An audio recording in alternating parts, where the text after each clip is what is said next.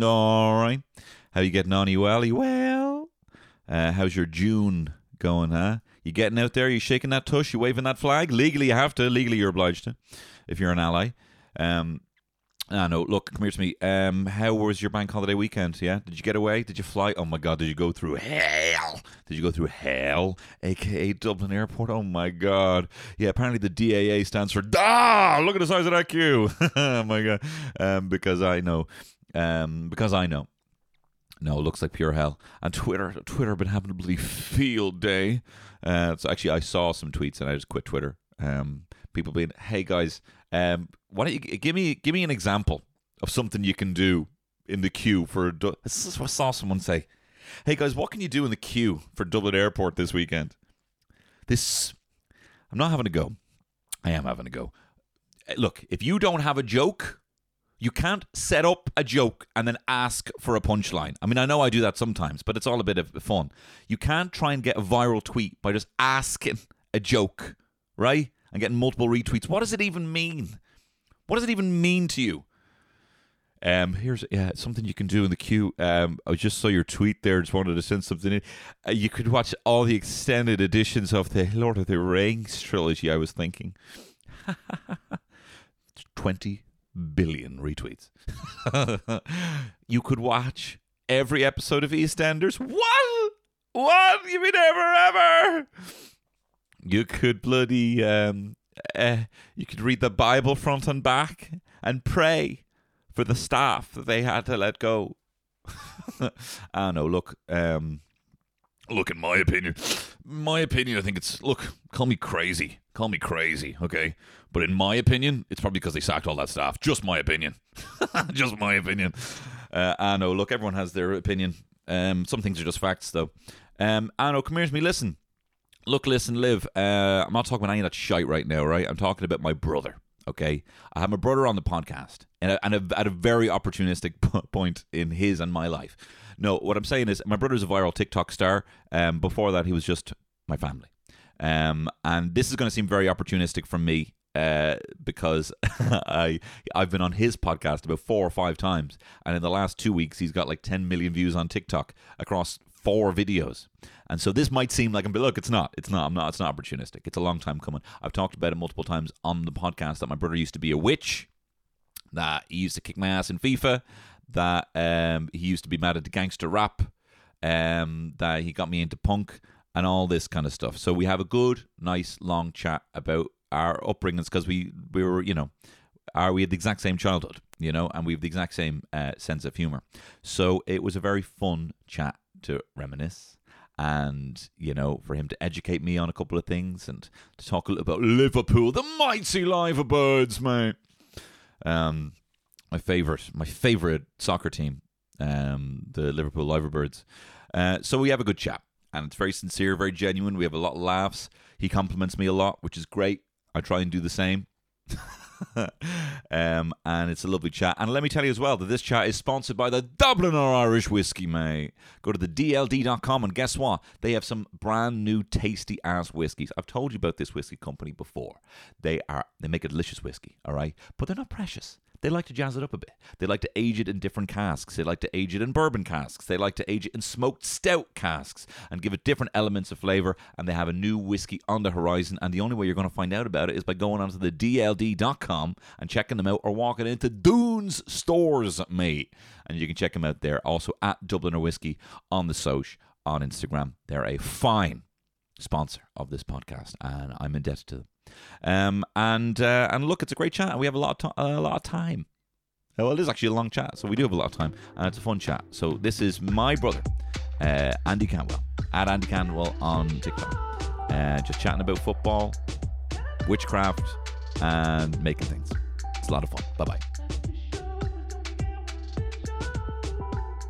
So what are we doing? Just riffing? Look, we're just riffing. No, I'm going to be talking to you about and actually this is a conversation that I think I've been trying to like get this conversation out with guests that they don't have the same thing.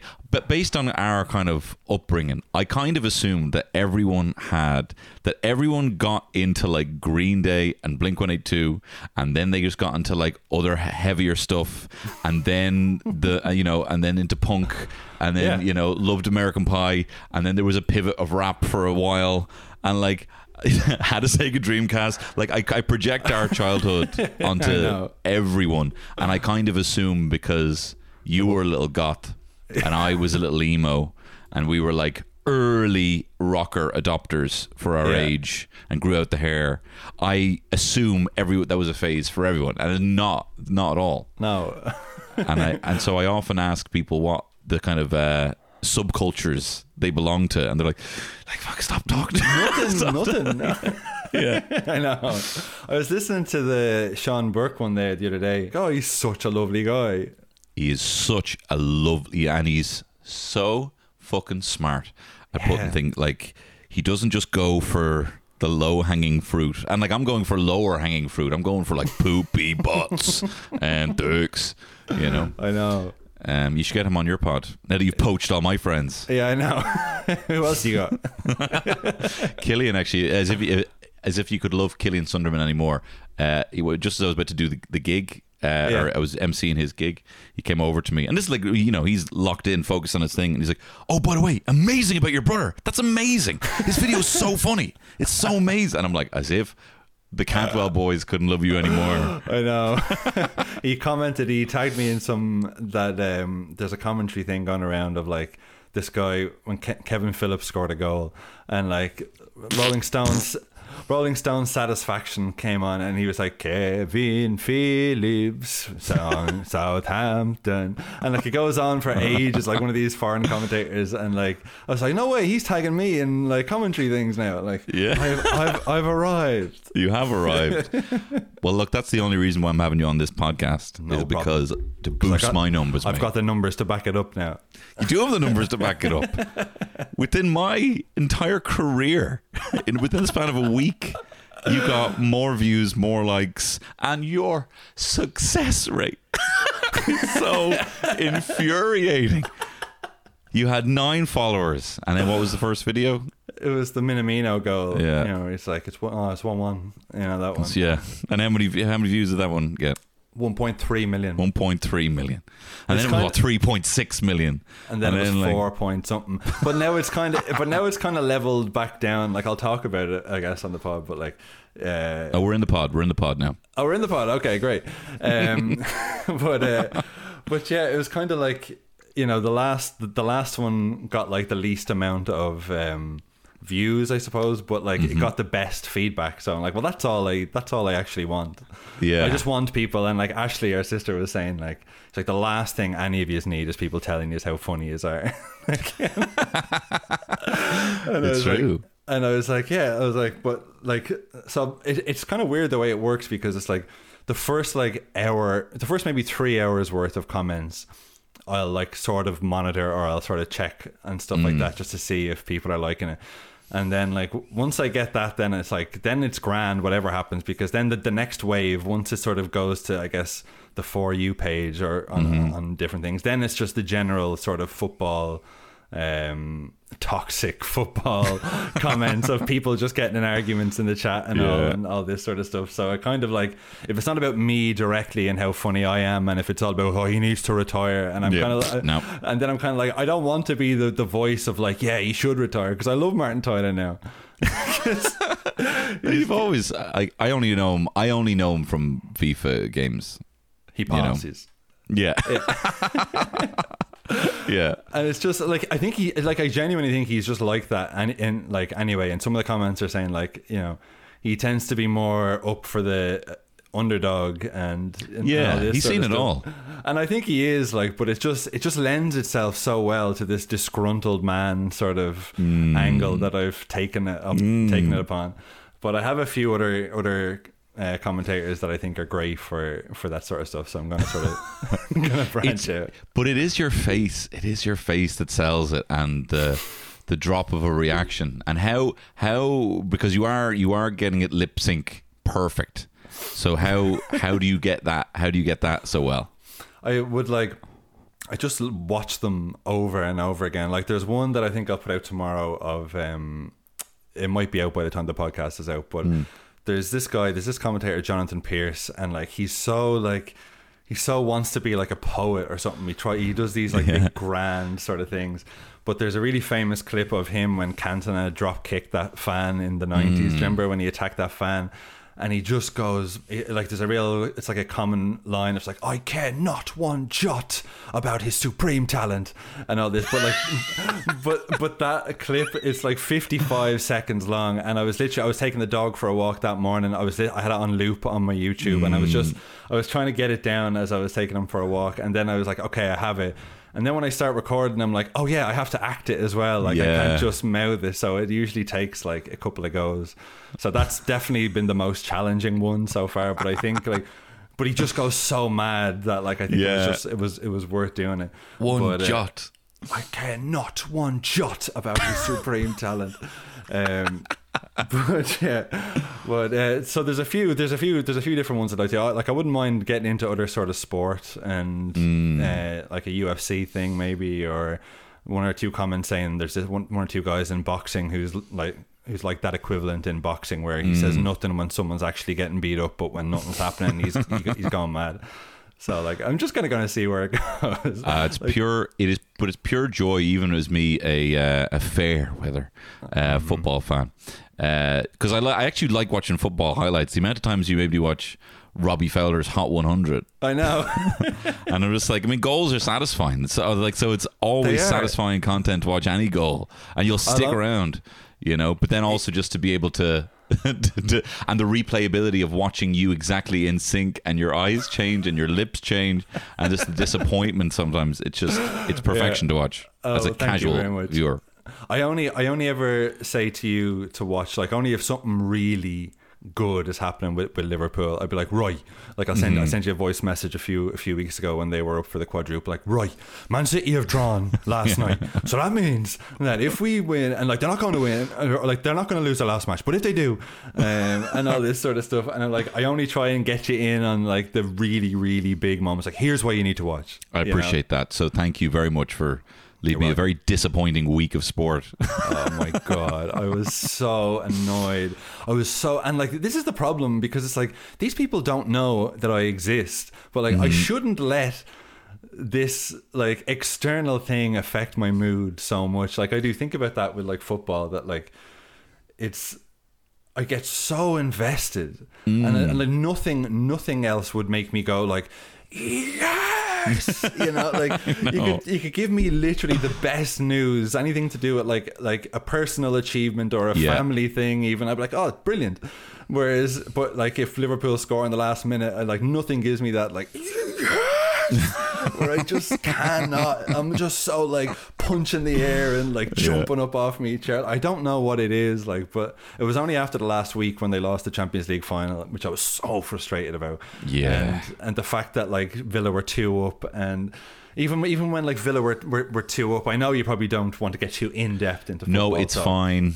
But like when they were 2 up and then we were playing shite, and I was like, if we don't win, I say we again, like they don't know me, but it's like if we can't win now, like that, like at least we won our match, but like it was just still heartbreaking. But that's as well, I was watching it, and like I was watching the Liverpool match because I thought no fucking way, and then Villa got 1 up, and I'm like, but it was just at the time that I was like, oh, Liverpool need to be playing better. So I was like, I don't want to go off Liverpool because I want to see that they might win. No. And so I missed both Villa goals, and then when Liverpool were up, then I swapped over, and then seeing fucking City come back. Just the frustration. It was it was just the most dissatisfying, you know.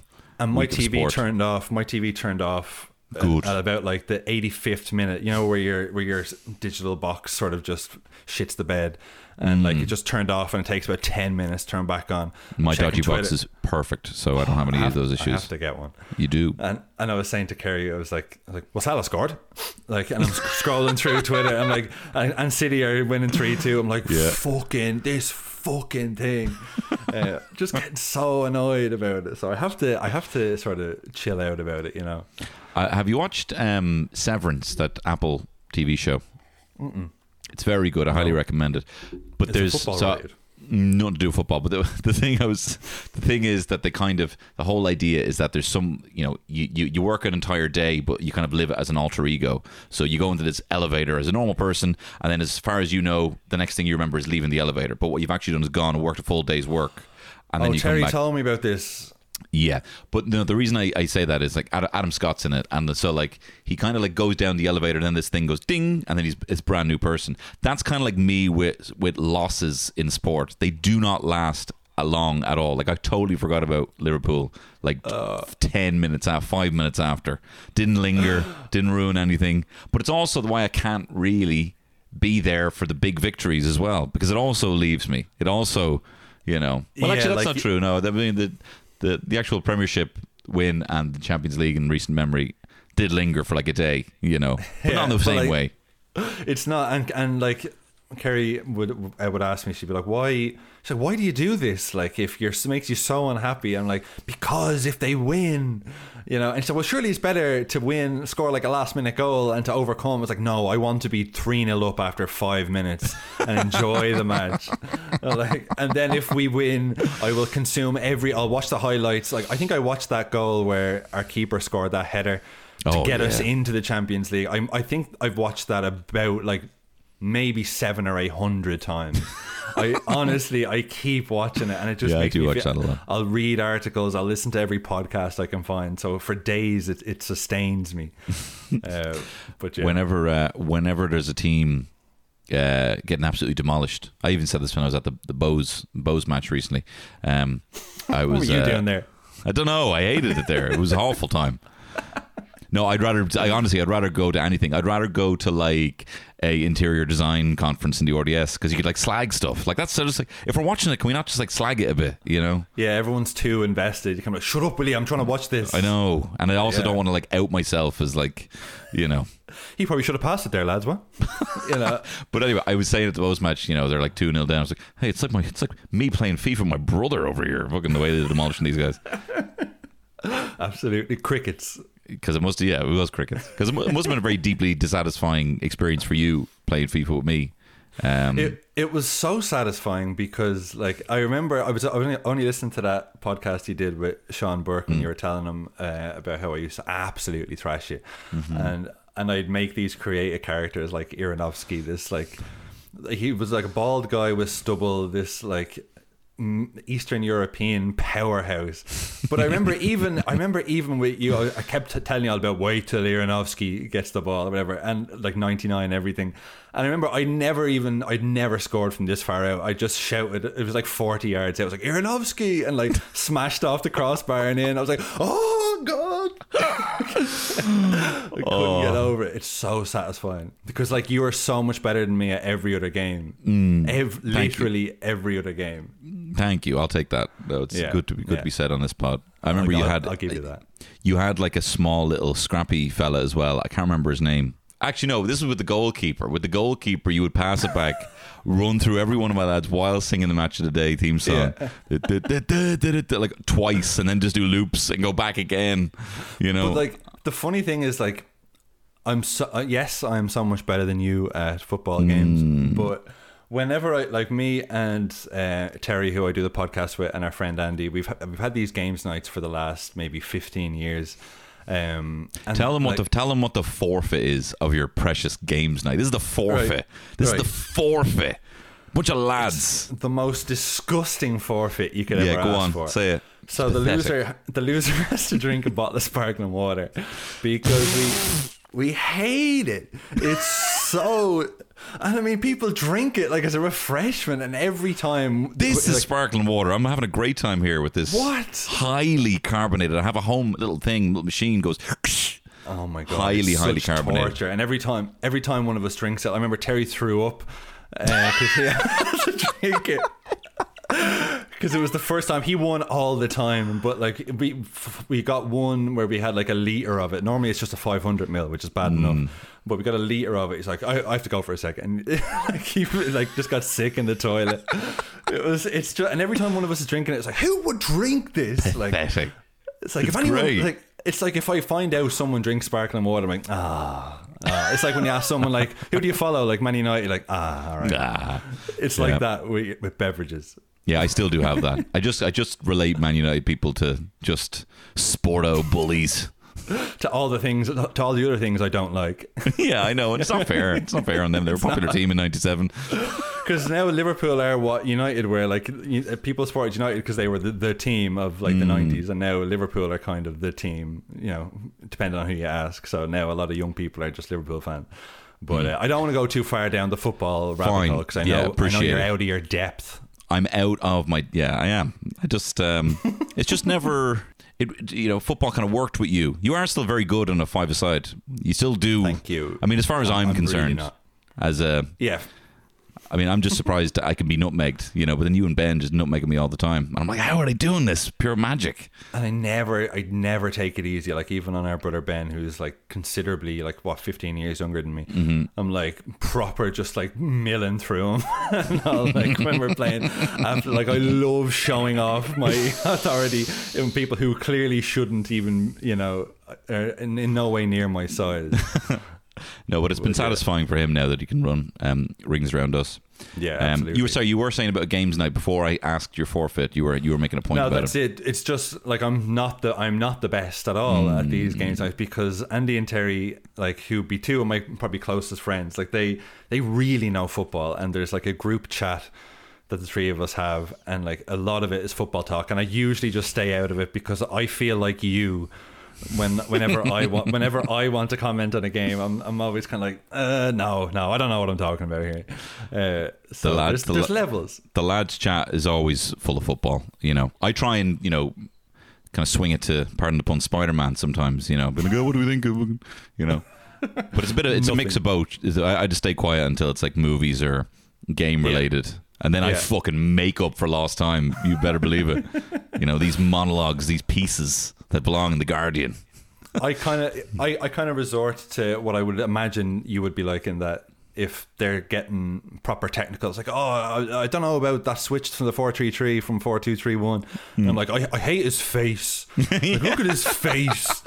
Like that's what I'd resort to in the chat. No, I'm always like, whenever we just find ourselves watching a match during the day, I just can't. And every time I realise I'm doing it, I'll be like, it's a nice jersey, actually. It's a very nice kit. Like, it's a nice little bit of white trim on it there. Very nice. The collar, it's very retro, cool. Unless you're talking about exactly what's going on and you can see things before they're going to happen, like, you just don't get involved. That's And then Terry watching fucking Leinster matches when everyone's holding on. Everyone's always holding on, in off their feet. And I'm like, I don't know what you're talking about. I've never gotten the rules to rugby. Like, no. I know roughly what you can and can't do, but whenever there's like a foul or an offside or anything like that, like, I don't know. me and Mam went to a match with Terry's family, and we just kept fucking looking at each other, shrugging, just getting each other points. Like, for the fuck, like, I don't know. There was a bit where we both cheered at the same time, and we're the only people in the stadium because we thought that they'd scored. She used to be really into football when we were both when you used to go through the phase of also having Liverpool jerseys, where we get matching Liverpool jerseys with Fowler 23 on the back. Yes. And we'd be watching it with her, and she'd be like, "Come on!" Yeah, she gets so into it. Like. She did, and then that's just really dormant now. That's just not. Yeah, just but gone. The whole thing, I remember, because I remember I kind of stopped watching football when I was about 16, 17 because I was getting into music. We'll talk about that. And it turned out I missed like one of the most successful seasons ever, where they won this treble in 2001. I have no recollection of that at all. Like, that my 2-year gap was like some of their most successful stuff. And I remember I specifically got back into this is how sad I am, that I remember thinking when I was about 17 and I had long hair, I'm like, if I get a Liverpool jersey and I've long hair, people won't know what to think. They'll think, look at this guy, he likes music, but he's also a football fan. Yeah, I know. That was actually why I started watching, purely because I thought I'd look cool with a Liverpool jersey and long hair. Blow their minds. But like, I get it. I remember rocking like this tiny little AC Milan jerseys, little indie boy, because like, all they do, blow their minds, But I also thought I hated seeing lads who I knew were raised being really good at football, and then they were rocking these tiny little, GHD, emo little quiffs and stuff like that. And I'm like, you can't have your fucking cake and eat it too. You have to go through what I did, being a little weirdo, listening to Nirvana, carrying a Nirvana CD in my bag, hoping a girl would ask me what's in my bag. Just in Like, case you're a just girl asks me what's casually- in my bag. You're just casually looking at it, but you don't bring it up. Like, well, what's that? Like, hoping someone would be like, "What's that you got there?" Oh, this. Oh, it's just Nirvana's second album. There, I prefer it to the third, but you know, a lot of people like Nevermind, but not me though.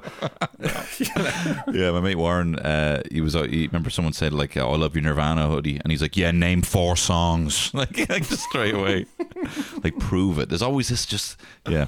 I'm waiting for someone. That's what my fear is. I'm always waiting for someone to be like, "Oh yeah," and then someone's gonna quiz me on it or something, you know. But yeah. But yeah, so you got back in it then. Well, look, let's talk a little bit about. I wanted to bring you on as well because I talk about a lot your stint as a fucking wizard, as a witch. As a Wiccan, I believe. As a witch of the Wiccan faith. And you know, I've talked about the time that, you know, I did that. I kind of hallucinated and then saw the hedgehog who ate my sick, and a cam came over me, and I realized my spirit animal. What? You know this story? I don't remember a hedgehog one.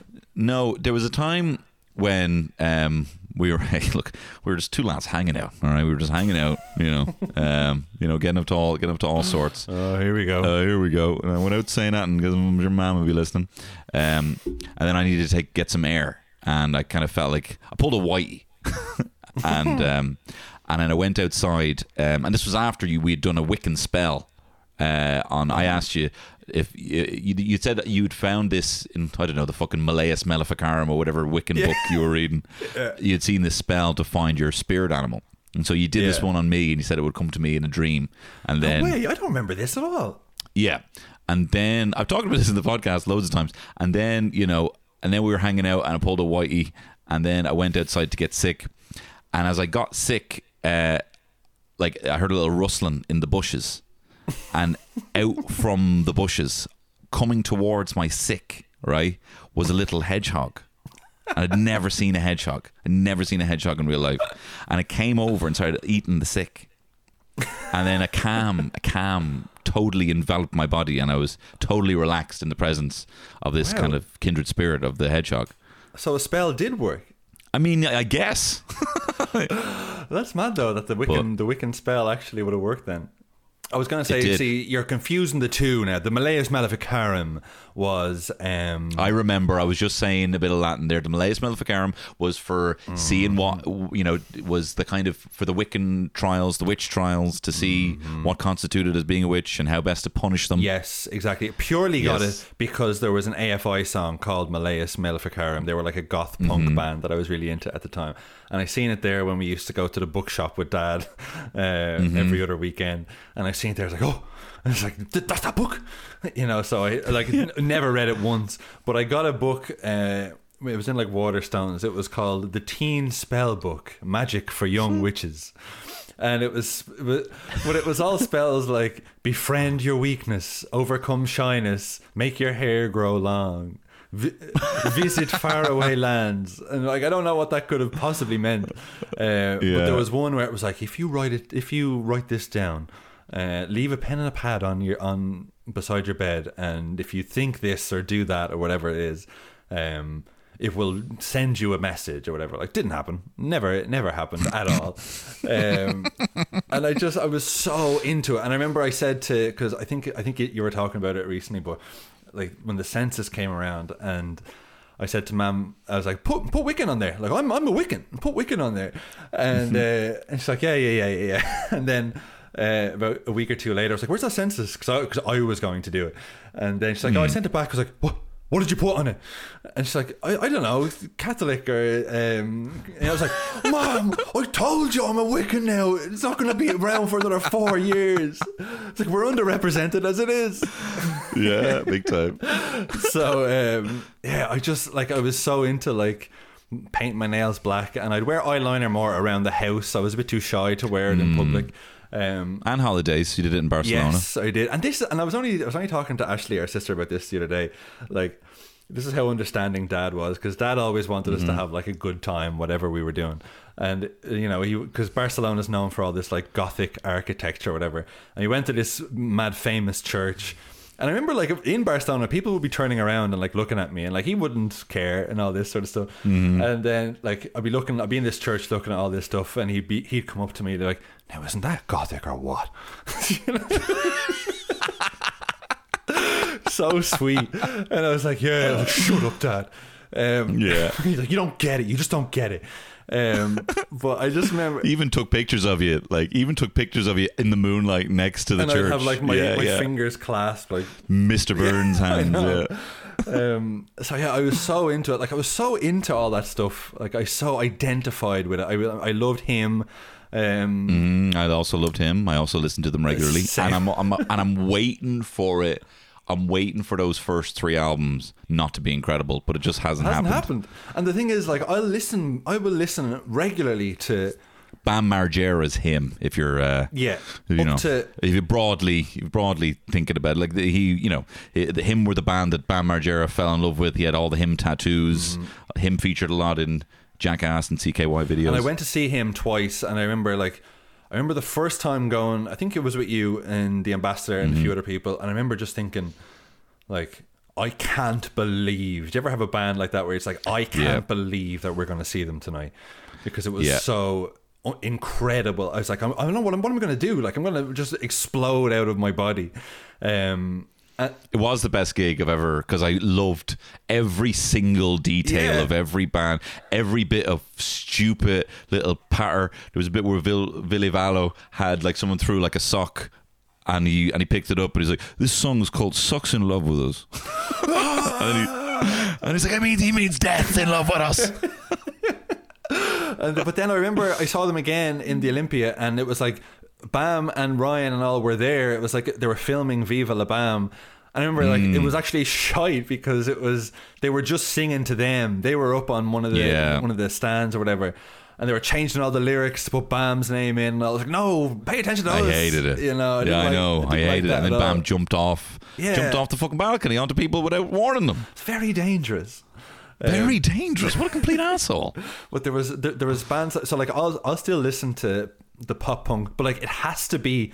I have to have that like childhood memory banked, because like I'll hear a song like, "This is an incredible. Listen to this riff. Oh, this riff is everything," and it's like literally like, like 1 2 1 2. It'd be nothing. Like, this is everything. The feeling it gives me. But whereas then like the next song on my shuffle from like 2008, I'm like, fucking shite. And like it's purely just because I don't have 20 years of it in my head. You know? But I'll still like, even today, like, because I just like listening to rock songs that I know every word to. You know what I mean? And that at one stage I thought like, oh, that's class. Like I have a very narrow sort of window for music that I'll actually listen to. Like I'd have pop punk. I'd like emo can kind of sometimes make me cringe now a bit more. Like pop punk never makes me cringe. Whereas if it's a little too emo, like I'll sort of be, my adult brain to be like, it is a little whiny actually.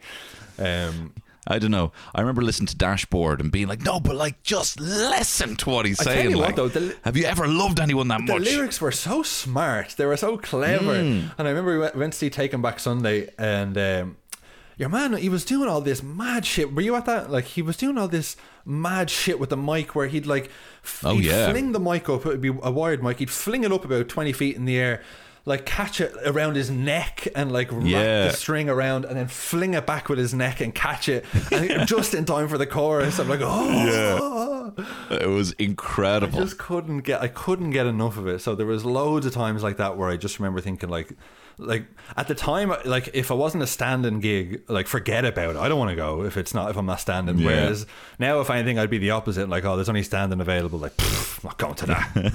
As far away from the stage as you can. We went to Ed Sheeran, and I was on the way. I was like, "Oh shit! Oh, by the way, this is standing." And she was like, "What the like?" She tried to act like she was still excited. I mean, it was a great gig. But I actually like it. Not to say that that's what entirely what musical tastes are now, but you can't deny a talent like that. Like, that's the thing. He is a little emo. That's what it is. Like, he's just all those songs could have easily been in a pop punk band, and he could have made that the best fucking pop punk band going. But he chose to just do it himself. I'll hear songs even from like my daughters, like, shows or theme songs from shows that my daughter watches. I'm like, if that was just replaced with a guitar, like this would be an absolutely banging pop punk song. Like it's those same chords that they use in all of them. Like I just feel like everything sort of translates to that. But yeah. How did the would American Pie have been the kind of stemming of rock music, of pop punk? Is that how? Actually, you were, because I remember you got Enema of the State by Blink-182, and you got Alien Ant Farm's album. And I remember thinking, and like you had a few other ones, like, but I never really got into as much, like Weezer and that sort of stuff. Americana was one of my first, which took you a while to come around to. Which is now Americana. Like I just think, what a classic. But like, so it was around that time. I remember thinking like, oh, that's really good. I remember being a little bit jealous because the song "Mutt" on Enema of the State was in American Pie, and I was like, like that was your band. And so I remember I got the Bloodhound Gang's "Hooray for Boobies." And I remember thinking like, yes, this is good. Like I'm into this. And then I just remember Papa Roach when Last Resort came out, and I got the album, and I was obsessed with it for like. I was so annoyed you snuck in there. I don't think Last Resort was out for even a week before it was Andy's band. There was a poster of Papa Roach. You wanted to get those fucking Adidas fucking shell toe shoes. All that shit. So it kind of started with that sort of stuff, but a lot of it was like Napster, and you'd download like that Limp Bizkit song, Take a Look Around, and all that sort of stuff, and it just kind of started from there. And I just remember like a lot of people in school, you were either metal or you were punk, but you weren't punk, you were like pop punk, or I was anyway. So it was always like a little divide between that, so I just leaned in extra heavy on that, because I'm like, well, this isn't too much for me. But then eventually you just saying that thing about Napster and just downloading a song, that filled me with such delight, even just thinking about sitting at a computer and Mom being annoyed because she can't use the phone because we have to be on for an hour to try and download one song. For some reason, just that level of discovery, even though we have everything. I can watch Avatar in HD on my phone right now, and the battery won't waste. I can watch the whole thing probably on 20% battery. But and like I can do anything. Like this is an Ethernet connected PC that I'm speaking to you on. You know, I'm downloading Microsoft Flight Simulator as we're speaking on Xbox Game Pass. It's just going to be just there on the side. But the idea of just the discovery and just what is this song going to be? Is this song going to be any good? Just filled me with such delight. But it wasn't. It couldn't have been that good. It was just as good as I'm painting it from in my head. Well, it was just because you'd latch onto something that like, that's ours, that's mine now, this is my thing, and this is what I'm all about now. Like I remember like every time I'd start school in September, I'm like, this is the new me. Every time I'm like, well, like the Andy you knew is gone, and like by lunchtime I'd have forgotten all about it, and I'm just back to exactly how I was. You got your new Pepsi pencil case. This is kind of my vibe now. This friend's pencil case is kind of my vibe now. Wait until they see the band that I've got Tipex on the front of my bag. On your new bag. My brand new bag that my mom bought for me. But so that was the thing. It was just like, that's mine, and then it got to like, then rap was a thing for a while, which was like strictly West Coast. Like I couldn't possibly strictly West Coast. Whereas now I'd probably this is the kind of like, I know the East Coast kind of had better, I don't know, smarter. It was just less Jerry Springer, we were just attracted to the most salacious, that's why we weren't WCW, we were WWF. Not that also we couldn't get WCW, but I kind of look back on that time in between 98 to 2001, kind of pre 9/11 times, when everything was just like, this is the hot, like I thought the things that were making my personality were like, okay, I have a smorgasbord of things, and I'm selecting WWE, and I'm selecting gangster rap, and I'm selecting the soundtrack from Mission Impossible or American Pie, and those are just hey, I'm an original guy, these are just the things that I like. These are the things with millions pumped into their pure sexuality and violence, and like the most salacious lyrics. Like it is so unoriginal, but it's still so defining. It's insane. And I remember saying when we were chatting to Dad about System of a Down or something, and he was like, do you think that they're not making it so appealing to people, to kids like you, and we were like, they're not doing that. That you like, he just doesn't understand. But I remember like with things like that, like because you'd get into like when I was in my early teens, it would be rap, because I guess growing up, it's like you want to portray yourself as like, you know, you're the hardest. Like not that either of us were anyway close, but like that was your currency. You know, it was it's like can I appear hard and cool, and you know, so the West Coast stuff was all like, you know, hit 'em up and all this sort of stuff, where it was like, also years after the beef had been quashed, and we're still like West Coast. Like again, these people, most of them were dead. Don't care about you living in fucking Merino. Some 15-year-old Irish white boys are no, this is life. But I remember you having to go with me when I got like that FUBU jacket from TK Maxx, and you're like, only black lads are wear that. Are allowed to wear that. It's for us, by us. I'm like, I don't know. It's a nice denim jacket. And that's only because someone in school said that to me, and I didn't know. So I was passing that off to you. Yeah. Like, God, you're such an idiot. Like, but like we would be like, me and my friend Cash would, which is, you know, out of context a great name, but we would be just writing like we'd pass this notepad back and forth of like, to the beat of whatever the song is, and we would write our own gangster lyrics, and then I'd pass it on to him, he'd write the next verse, and we'd pass it back to each other. It was just like, it's so stupid when you think about it, but it's great. But it was so, because like, you know, around that time is when you're, you know, music is really what you like. I can't understand. I remember when we'd get asked people like, well, what sort of music are you into? Like, oh, I don't really listen to music. Like, sorry? Like, you don't listen to music, full stop. What do you mean? What do you do then? Who are you? You just do walking around looking at shit. What do you do? You're just you being you and enjoying life. Like, what? You know? But like, that's also like what I mean. So like you passing those kind of lyrics around. I remember me and my friend Lorcan Clancy, we used to like pass one panel of a comic, and we'd make a comic by the end of class, pass it back and forth. But like, it was always just copying and completely referencing other comics that we liked, or a verbatim episode of the OC with one word changed, you know. But like, I think that's just kind of what creativity is just at that early stage, just pure kind of mimicry, just, you know, just wanting to completely copy, and you get it wrong, and somehow that looks good, and that's your own style, because you got it. You can't do it as well as they do. You know, and you're all too young or too stupid to realize that like that's exactly what you're doing.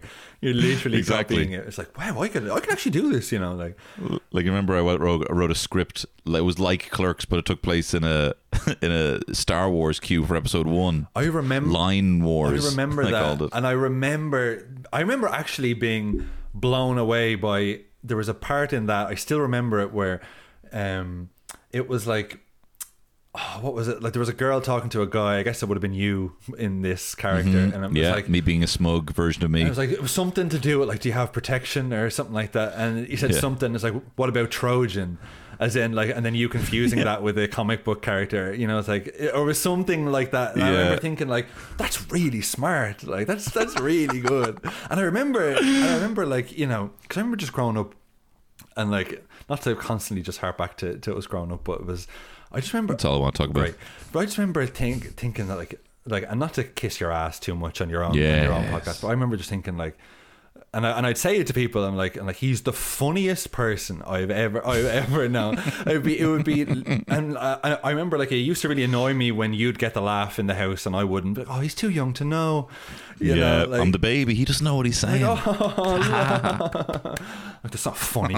But like, you would have these little like even with your eyes, like I remember you'd have this little look. I don't know if it'll translate on audio, but like it'd be this double take where you'd look away and then you'd look back and frown, and it was just like, it's so simple and stupid. I remember cracking up. Or you'd have this bit where that person who responds by blinking slowly, it's like, really, and then the other person just slowly closes their eyes and opens them. The smug blink. I just remember thinking like, that's so funny. Yeah. But that's kind of why I felt like, but you as well, like, I mean, I think that's why. Oh, come on. No, I'm sure you probably have it with Kerry, where you probably have a thing where like you might half start a sentence without giving any context to it, and then Kerry knows exactly what you're talking about. Yeah. You know, or vice versa, because you're kind of like, your thoughts are taking the same kind of beats to the third. Yeah. You know, and then you just say this thing out loud. It's like, that's exactly what I was thinking. Yeah. You know. It's funny that where you live with someone for so long that like you know exactly what the next thing they're going to say, even if you both haven't been talking about it all. I was like, I know that's going to trigger that frequency in her brain, and she's going to say this to me now. Like I remember I think I said it to you recently, but it actually happened again last week where like we were watching something. It was like an animated thing we were watching with Joni, and like someone was talking and she looked at me and sort of frowned, and I was like, it's not Sarah Silverman. As in, you know, like, or we went to see Sonic 2 there with Joni last week or the week before, and Knuckles is voiced by Big Driss, of course, and Idris Elba. And I remember like she looked at me and kind of squinted, and I just sort of like nodded smugly, like, as in like like that's her asking, is that Idris Elba? I'm like, you know that's Idris Elba, like without any words being spoken. So I just love that where you can just tune in to someone's frequency like that. But I feel like we had that for like sense of humor things that I couldn't even verbalize. I remember that time we were having breakfast and Dad was all like, he was like putting like breakfast meats on our plate, and he was like, pudding toe, bacon toe, and we both laughed our asses off and I couldn't describe why that was funny, but we both laughed so hard at exactly just the tonality of that. Pudding toe, bacon toe. It was like two questions in such quick succession, completely different tones, and for some reason that tickled both of us so hard. Funny. He was actually annoyed at us because we thought we were taking the piss out of him, and I couldn't describe. What? It'd be a similar thing where you'd have all this classical music lying around, and like there was a CD lying around Debussy, and I looked at it and I said to you, I was like, hey, you like Debussy, man? You're like, I love Debussy. Just like that. So yeah, it's great. But yeah, so anyway, I don't know what got us onto that, but rap was the last thing I'll say about that was I just remember Snoop Dogg was like my guy. I remember at the time. I remember actually being a little scared. Like my first album was No Limit, Top Dog. That was a scary one to get into. That's when he was like dark, just fresh of Death Row. And I remember I got it because I remember I seen on the back there was a song featuring Dr. Dre called Just Dippin', and I remember thinking that must be that Still DRE song that I heard. And then I remember it put on, I was like, oh, that's not it, but like it's still pretty good. And then I seen the video for Still DRE, and I seen what Snoop Dogg looked like. I remember thinking like, oh, like he's a scary looking dude at the time. Yeah, no, he is a scary dude. And then especially you read about what happened, and you know, he killed a guy and murder was the case and everything, you know. Yeah, I read his I remember he did. You used to tell me drop all these little tidbits just listening to a track, but he's actually referencing, this. He's actually referencing a Sherm High, and these lads have known to be able to pull the car off the door off a car. They're so fucking. You know when they say 187, that's actually homicide. That's police lingo, and like that was fun as well. Learning what when he says LBC, that means this. When he says OG, that Long means Beach. This, and CPT, and. 21 Street and all this sort of stuff, like so stupid, like, but I remember like, but that's why I find, because I know that, because you told me that, when I saw that Just Eat were like doing this whole order like a G, and I'm like, some of these lads are done for rape. Like, some of these lads are like proper, like they kill people, cool. And the way they talk about women, and he's just like, hey, order fucking a spice bag, bro. I know.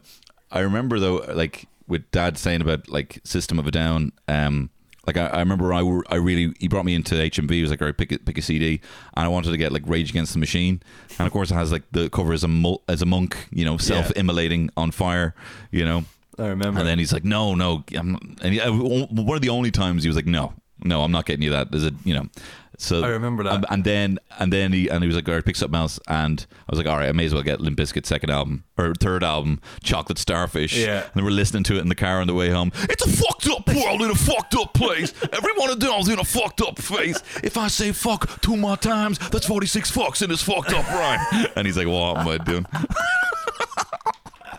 Just because, like, all right, a bunch of starfish, whatever. Yeah. All right, Dad.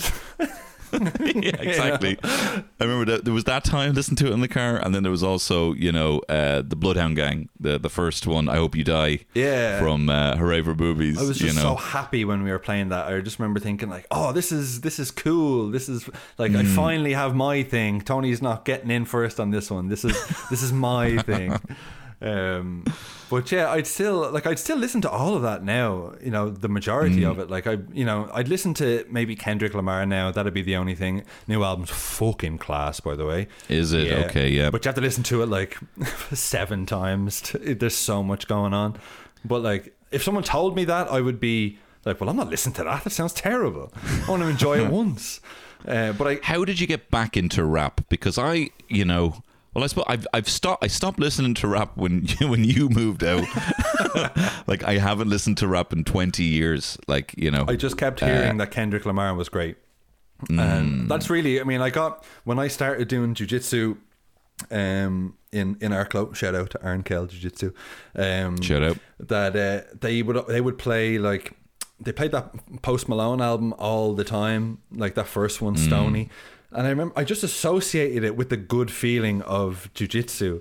And I was like, oh, I remember this was the time where I passed the guard, or this was the time where I got my first submit. And I remember like the lyrics of something about there's something about the beat of rap songs now where it's that sort of like tick, tick, tick, tick, tick, tick, tick, tick. I can't emulate it at all. But I just remember the trap. Yeah, kind of like that sort of trap beat that's on everything now. And I just remember thinking like, I just want to hear everything with that beat in it now. So I'd get into some stuff and other stuff not. But then I remember like people kept talking about Kendrick Lamar, and I kind of thought like, again, it took me a while to get into it, but I kind of find that stuff I like immediately, it wears off quick, whereas stuff that takes me a while to get into stays with me a lot more. And I remember you saying something actually recently on your pod about like, that's because your brain is like, oh, this is new and unfamiliar, I don't know, like that's literally your brain expanding to new horizons. And I remember thinking that's actually a really good point, like, because I at the start you'd be like, I'm not sure about this, but yet I want to listen again. I know that was me with like multiple Weezer albums, and even with Beatles albums. Like, I remember listening to Revolver, I'm like, nah, I don't know about this. But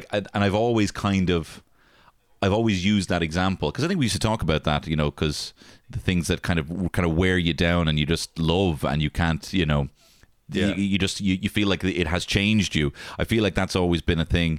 That's why I've never been on Tinder or Bumble or anything like that. I just narrowly escaped the dating app as a popular trend. But that's what I hated about the idea of a Tinder thing, because I'm like, oh no, you have to give it like a chance. Like, you have to. My favorite albums, I was like, don't know about this. It just rubbed me up the wrong way. I liked exactly how I was and how it was, and then just on a third date or a third meeting, you're like, something clicks and you're like, oh, hang on now, this is actually it's like, actually this is absolutely amazing. So there's a lot of that with that sort of stuff, but I just remember particularly with the new rap, I mean, most of it's shite. It's just because there's more of it, so there's more shite that you have to wade through. But again, I'm not the authority on rap at all. Like, sure, I cringe now. I was listening back to a song. I was just had songs on my shuffle today, and I remember I did a podcast with Terry on our Patreon of like top 5 current rap songs, and there was nothing. I realized afterwards, I was like, there was one, I don't know what I'm talking about, and 2, there was like nothing from the last 10 years on it. Like, I still think, like, that's how I kind of know I'm getting old, because I'll hear a song like Call Me Maybe, not to do with rap at all, but I'll think like, oh, that's a modern pop song, and then like, no, people who are adults now remember that as like, oh, so that's a bit of nostalgia from when they were a kid. Like, what? That was just like 5 years ago. No. It's not at all. It was like 15. That 10-year gap has been insane, the last 10 years, especially when you look back at music. I remember, like, it was probably 10 years ago now, but I think it was like 7 years ago. The Strokes was like, This Is It came out 10 years ago, and I was like, what? Yeah. That seems like, that does seem like a 25-year-old. I tell you what, though, year old album. Their new one, or the last one, is fucking brilliant. The Strokes? The new Abnormal, yeah. I kept meaning to talk to you about it. It's there's not a bad song on it. It's and like, I was never Strokes again. That was your thing. but I came across one or two songs on a shuffle, and like I would highly recommend. It's very, very good. I might give it a lash. You won't. I won't. No, I might. I have a thing where me and Terry listen to like an album over dinner. Oh. So just so we get more albums into us, you know. So I've been going through like Pitchfork's classic 80s albums and listening to like early electro and disco stuff. Well, I do like think the full albums. I do think that is the way to get into music. Like that's the way I would do it now if I'm listening to something I like. I think to consume an album to death and then move on to the next one. You know what I mean? Because it's all very playlisty now, and it's you know, you'll get a song from here and a song from there, and but I think if you can sit with an album and stew on it for a few weeks, and then you're like, okay, like, because I remember that was like, I got back into the Arctic Monkeys recently because I loved their latest album. And I just wore it to death, and I just remember thinking like, well, there has to be more. Like I stopped listening in 2007 after their first two. It's like there has to be more, and then find all this other amazing stuff. So like I think that's kind of the way to do it.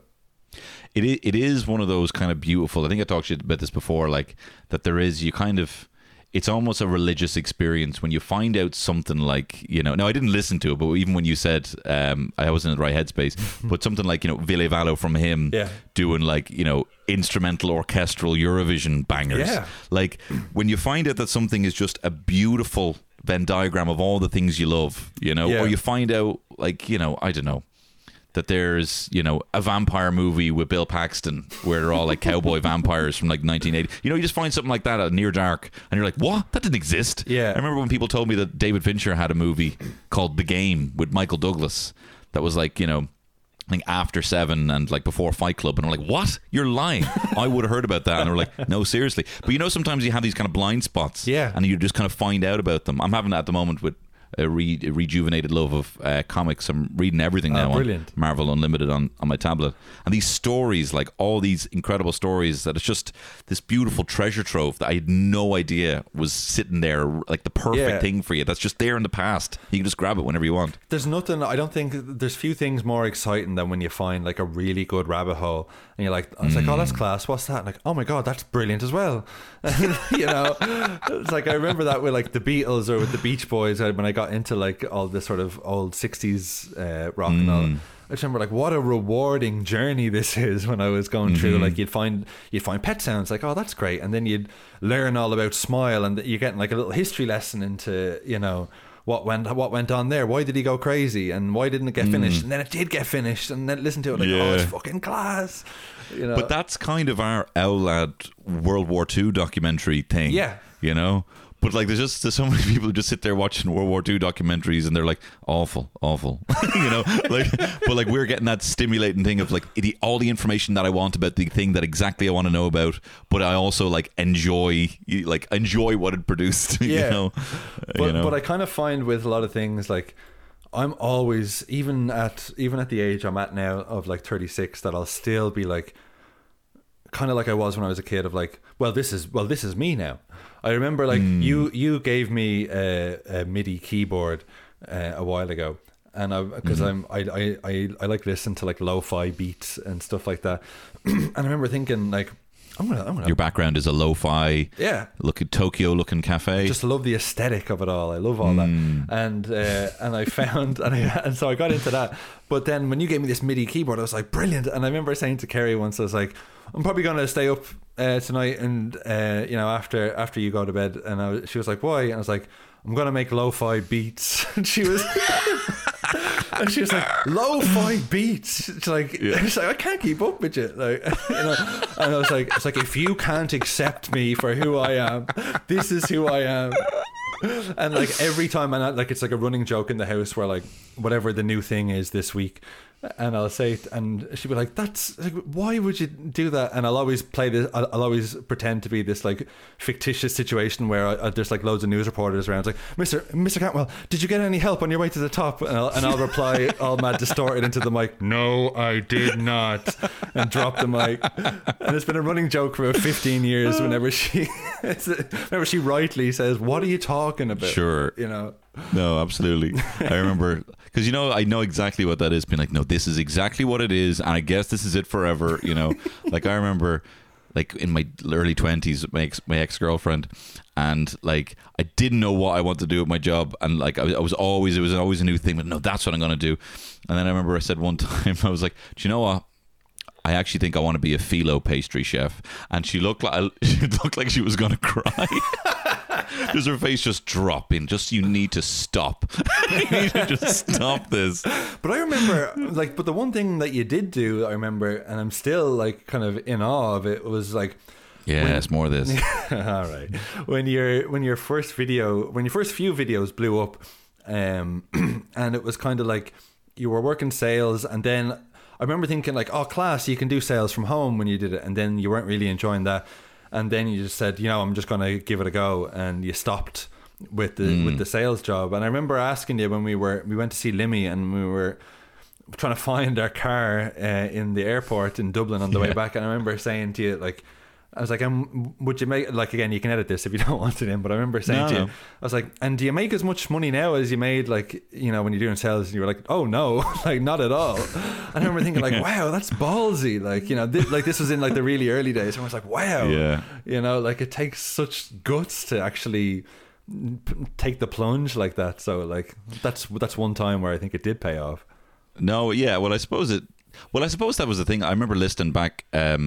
I did this like FM 104 like late night radio thing. First radio thing I did with Rob O'Hanrahan from now reporter on Virgin Media, and he was like kind of like chatting to me about it and chatting about like the Plume video.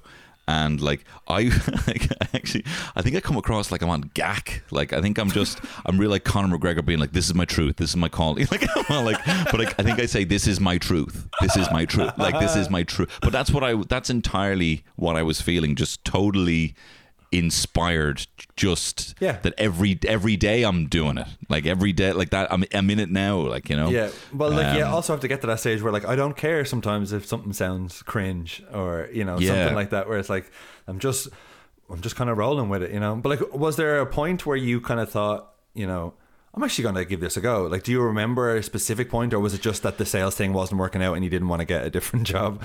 No, it was just it was actually because they fired. It was the most amazing thing that ever happened, in that I tried to leave the business and said I'm moving back to Dublin, and then they said okay, and I had a going away party. There was even a marching band that were all wearing Tony masks. It was a big blowout. You love that. Typical startup money. Oh my god!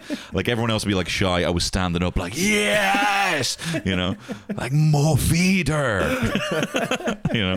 Like you're not wearing the mask. Put it on. Someone's got it on top of their head. Yeah. Put it on. So it was really fun, and it was a really fun office, and I was sad to see everyone go. And then as I was like the last day, my director was like, look, they're looking to set up an Irish office. If you'd be willing to just work remotely for a few months, we'd like you to spearhead that. And I was like, perfect, yeah, let's do that. So then I was working remotely. That wasn't working out very well. I need people on me, like, for something, especially for something I don't want to do. Same. So I need regular check-ins. And then they were like, look, this isn't working out. So you actually have to pay you a redundancy, and we need to buy all your stock back that you bought.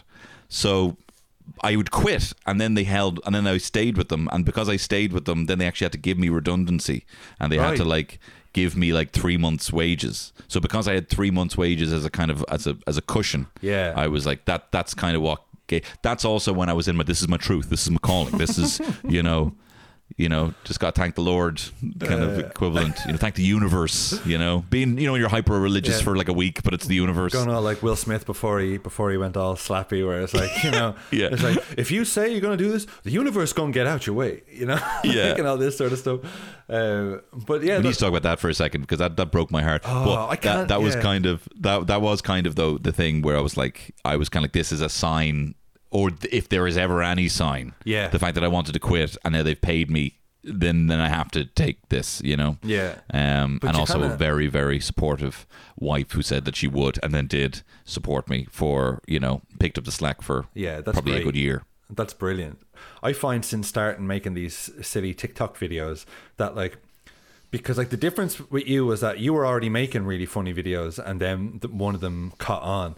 Whereas like when I posted my commentary thing on TikTok. Like I had 9 followers, and I just thought, I remember I checked it, like, and I thought, like, if you and like John Carroll, like comedian friend, liked it, then I was like, great, like that'd be brilliant. Because I remember I put it on TikTok because I was like, no one will see it there. And then I remember thinking, I checked it like 2 hours later. I was like, fucking hell, 100 likes. I was like, that's crazy. I've got like 70 followers now. And then it just like sort of blew up from there. But since then, I feel like it's like cocaine. Like I just I feel like I just have to keep feeding it now, you know. But like it's great. It's like, but it's kind of, I imagine that's kind of what someone who is an entertainer or content creator has, like, how do you fight that feeling all the time? You know what I mean? Like, or do you get that anymore? Yeah, oh, you definitely get it. But like now it's kind of, you know, now because I've kind of pivoted away a little bit from the videos, and it's not, I haven't like retired anything, you know. I still think that I'll bring the Dublin Frenchman back and the Maz Mate back, definitely. And probably Plune again, you know, and the Irish Homer. Like I want these are all kind of like just parked, but I just kind of feel like I felt like a podcast was a better use of the bucket of ideas, even though the podcast isn't exactly how I wanted. I kind of viewed the podcast being this kind of like, this is the show and all the characters can come to the show, and that part of the podcast hasn't even come to the, you know, to fruition yet, you know. I still feel like I'm in the infancy of figuring out even how to do this podcast, and luckily there's still an audience for it. So but because, you know, the podcast is different, and I of course see the view, you know, the listens, but I don't see the comments. So that's kind of pivoted, and so now any video is just a bonus. But my heart isn't totally dependent on it, you know. But what's great about that is, I think, again, not to be kissing your ass too much on this thing. It's more. But the funniest thing about the podcast for me is like, it's the little in-between moments, you know what I mean? It's because now you've got like a following of people who just like you for you and get your humor, and it's not based on like, does that skit make me laugh? No, you know, it's kind of like, oh, he's funny. And I think like it's the little bits, like, you know, like, I can't think off the top of my head, but like, you know, little bits where you'd be like, so come here to me, you know, like that's the sort of shit that I'd be cracking up laughing at. It's all the little filler in between bits that I think, and I think that's probably what a lot of people like as well. So I think you've kind of struck gold there, because you've kind of, you know, again not to kiss your ass too much, but like kind of like this like Limmy thing of like, people who like Limmy, a very funny Scottish comedian, but like, he's not even a comedian anymore, he's just himself, and people just like to see and hear him. And I kind of think you've got like a version of that sort of going on. So I don't think so, but I would love that, because I think with Limmy he just has, I've already bought in. It would have to be a series of like a long series of offensive remarks or something like that for me to kind of go off it. But something on what you were saying of thinking that you're, you know, certainly maybe in this medium these videos are in their you know, infancy, but you've got hundreds of podcasts with Terry where you've been trying to make him laugh every single time.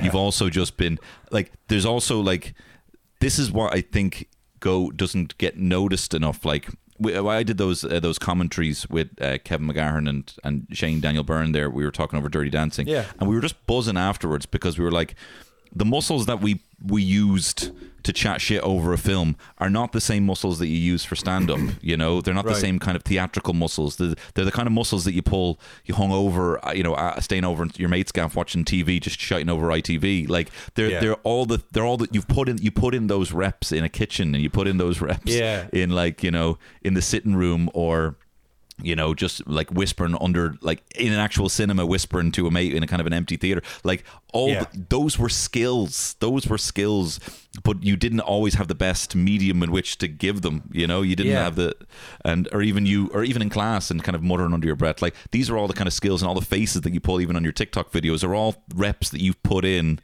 but were not maybe appreciated for what they were, because the platform wasn't there to make it. That's what I find so exciting about different platforms like TikTok and weird alternative comedy things like chatting shite over a movie, or like a Dream Gun or something like that. All things that kind of pull from different comedy muscles that you didn't think would ever get a stage, you know. That's the thing. But I think there's so many of our friends are so funny. You know, they just might not want to do a podcast or to put it out there, or they mightn't have thought to do it or anything like that. But I feel like you just kind of grow up. I don't know if it's an Irish thing or anything like that, but I think it's just, you just grow up and you're just constantly trying, particularly I think from about maybe from like 5th year onwards in school to up to present day, like you're just trying to get a laugh all the time, you know, or at least we were anyway. And I just kind of think like, okay, that, like, you know, you just learn as a kid almost that like you're flexing them in school every day. You're, you know, if something happens, or how to sort of, if you're getting like slagged in a group, how do I push that off me and push it on, you know, like all these little things I think all sort of just add up.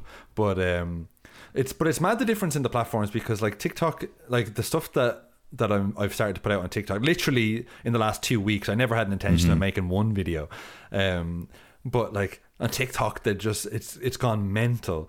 And then like, you know, like it does get like, you know, people like it on, I put it on Twitter and Instagram and stuff, but like it's because like, I don't know what it is, like the platform, the algorithm, whatever it is, it just puts it right in front of people, and it's like, yeah, that's funny, and you know, and it's just mad the way different sort of humor works on different platforms, you know what I mean? Yeah. But no, it is weird, because it's kind of like on another platform you would have to kind of stop and choose to stay and sit, but just with your TikToks, it's like everything is there in the first frame.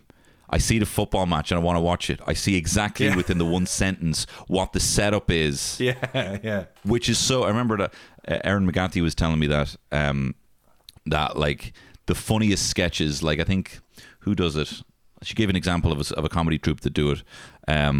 Like if you can actually say the name of the sketch, you know, like the Dead Parrot sketch, or like, you know, this, you know, or like two waiters who are revolted by the food, you know, and there was like a Steve Carell and Stephen Colbert like doing that, and then everything they're doing is reading the menu and they're getting sick. But like if you can just see up front exactly what you're expecting while being intrigued, that's why it is literally perfect for you and that medium. And what I love seeing, and I know you've been very supportive of seeing comments, like nice comments for my videos and stuff like that, when I see people saying like, you know, and I can tell they're English as well, I can tell that they're like English and they don't know you're Irish, and they're like, mate, and somehow that's like a kind of like, not that it's like better or something, but it's like someone's foreign or overseas, you know, and it's like, mate, keep this shit up, you know. I know. Or like, you it's know, so nice. Mate, oh, you're really onto something here. I've seen that like, so many times, but you're so right, because it's such a spark to see something brand new like that.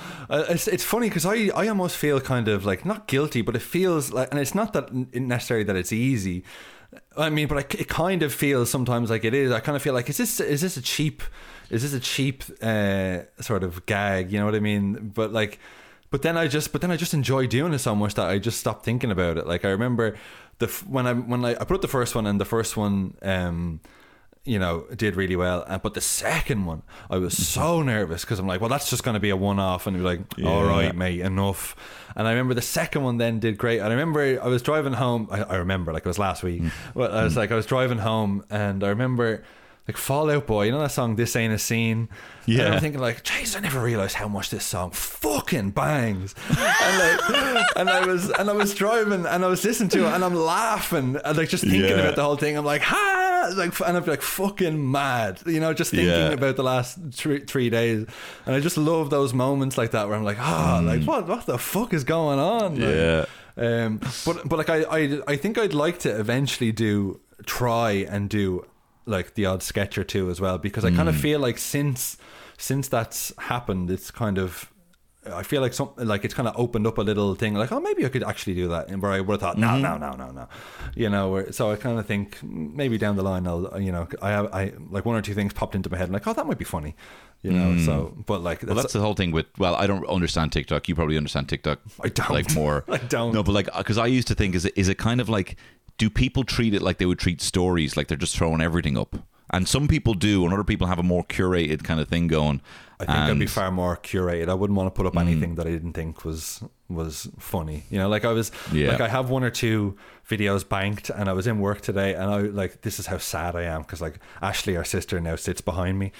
And there was only like a little 10-second one that I did this morning, and I was like, and I was watching it on my lunch to see if it was funny, and I was laughing at myself, and That's brilliant. And that's what it is. Yeah, and she was like, I was like, I'm actually laughing at my own video, and she's like, you sad bastard.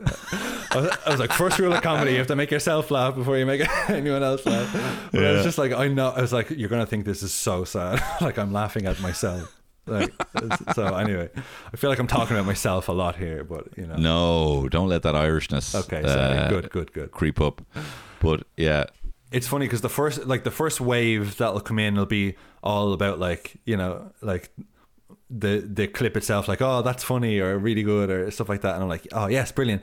And then the next wave, when it goes kind of the last few, when they've gone kind of mad, then it's just the general toxic football, you know, people getting in arguments in the comments and like that sort of stuff, where you're just like, lads, like, I don't like, there's this thing I think I've talked about on the podcast. I think I even talked about it last week with Sean Burke, but I just find it so funny. It bears repeating. There's this guy on TikTok, and he's called like the meal prep king, right? And he even has his own range of like, you know, glass, you know, Tupperware, whatever. And he does this thing. He's like, me and my wife, we lost 200 pounds each doing a meal prep every week. And so like he lays out on a Sunday all the food, and all of his videos are just him laying out the food. This is today's. And every single video, there's a comment from someone different every time, and it says, "Oh mate, that food's going to be fucking rank by Thursday," and then him in capital letters saying, "As I keep telling you, morons, we freeze the last 4." Like, he has this fight every day, and I just that find must be horrible. But like, he just doesn't ignore it, you know. And I even see, I don't know if you see on TikTok, there's like, you know, I'm a single Asian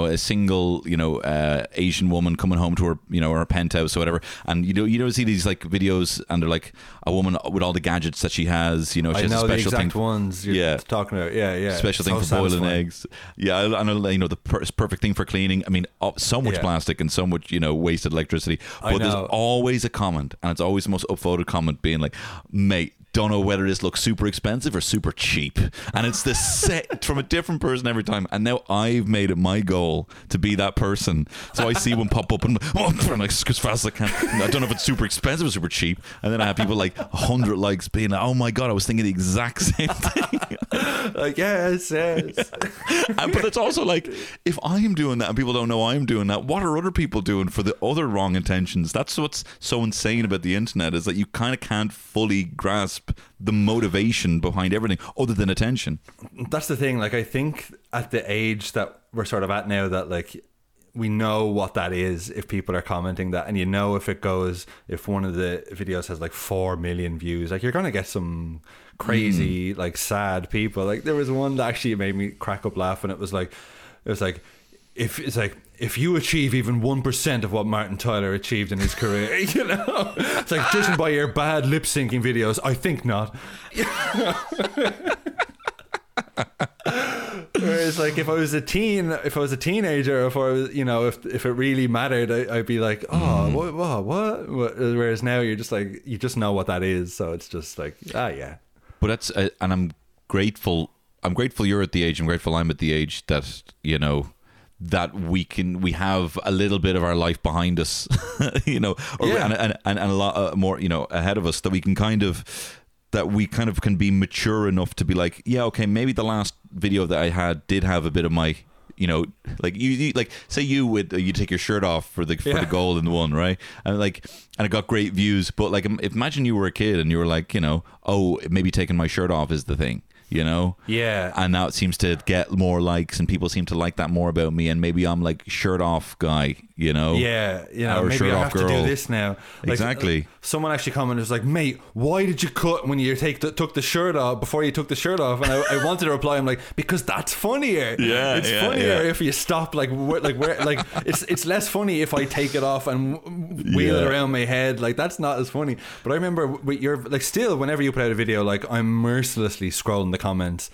to see if anyone dares to say anything negative about it. And I remember remember, like, you know, there'd be one or two where you'd see like, this isn't funny, or something like that. Like very, very rarely, I have to say. But but I remember just being like, and then I go into his profile and look like, who's this fucking clown? Like, you know? Who's this egg emoji? Where you want to. I remember when you posted a video when we went to Anfield, and like someone, like loads of people were like, you know, like, diehard Liverpool fan, never been to a game. Pff, you know, or, you know, all they this don't sort of they don't shit. even have the team. They don't even have the team color scarf. You know, how about actually send them to, and this was like a year before COVID. How about actually send them to nurses and the frontline workers in the NHS rather than these two mugs? And then I remember Mam commented, and it's like, a bunch of begrudgers, a lot of them. Yes. Oh god. She was trying to sell some Westlife tickets on Facebook, and she's like, just checking if anyone wants these tickets. I have, you know, 2 spare. And then someone was like, the comment was all like, you know, no, I'm actually a fan of music. So, and she was so like, what? Why would she even say that?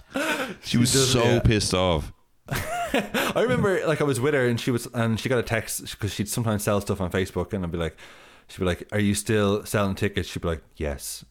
And then like, can I, whatever, like, no. I'm like, man, why are you being so blunt with these people? Like, well, I'm just being, you know, like, it's like she's a different person when she gets into selling tickets mode. Like, it's all business, you know. It's mad. Do you know, I think that's probably a good place to leave it. Andy, the viral sensation, where can people find these videos? Oh my god, you haven't even said if you haven't seen them. Yeah, you can find them on TikTok at Andy Cantwell, or on Twitter at Andy Cantwell. I'd love it if you checked out my podcast. I do it with my best pal Terry. What's So Great About Pod on Instagram, and WSGA Pod on Twitter. We talk a lot of movies. He's a real movie buff, and I am very, very dismissive of them. So it makes for a good dynamic, because he really knows what he's talking about, and I really don't. So you're either agreeing with me that that's shy, or you're agreeing with him of like, no, it's fucking class, you idiot. Well, you're only agreeing with Terry. Yeah, I tell you, I get people messaging me saying, so we met a guy at your show actually, and as we were walking back, he was walking back with us, and he was like, you have the courage to say what other people don't. And I see Terry's walking ahead, like shaking his head. I'm like, yes. But yeah, if you want to check that out, that's there as well. Great. You've had some of my friends on as guests, haven't you?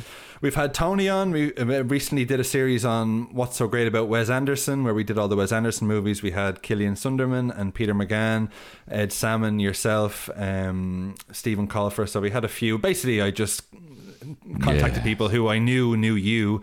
I was like, I'm his brother. I assure you, I'm just as funny as he is. And it worked. But no, they were great. They were all great. It was great having them on. So if you're interested in that, check that out. And yeah, that's it. Do check it out.